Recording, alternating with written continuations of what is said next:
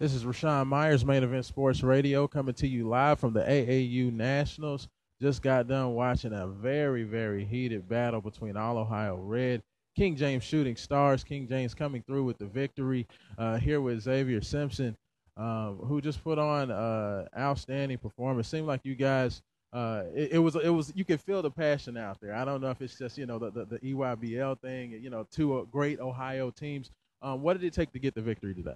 It just took hard work, and it's just for our team just to play together and stick together through the entire game. I mean, besides the EYBLs, every EYBL team is going to be a battle, but all Ohio, that's a big rival for us. We're in the same state, so I mean, we knew coming to the game it was going to be a hard-nosed, hard-working game. So that's what we just tried to do. We stuck together the whole entire game.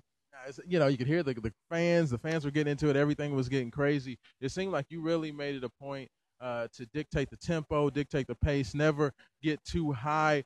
Is that something that you really try to concentrate on? Yeah, that's something I really try to concentrate on with a game like this and an atmosphere like this. We knew it was going to be a big game, as I said. But me as the point guard of my team, it's important for me to lead my team, not just with the scoring, but just to lead them as be the glue guy, making sure everyone's sticking together and everyone is on the same page.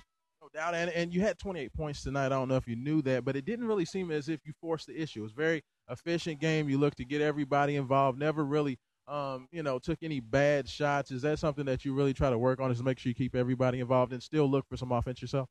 Yes, that's something I try to work on. But I mean, with my teammates just creating for me by just making sure they're in the right spot. I mean, I feel like I knew they had a big man, Nick. He kind of slow on his feet, so I knew the ball screen was gonna work. We got to make him and the other guy play, and he just bagged off the screen, which I didn't have the past year. So the coach is telling them to go under the screen a lot, and I felt confident in my jump shot, just knock it down.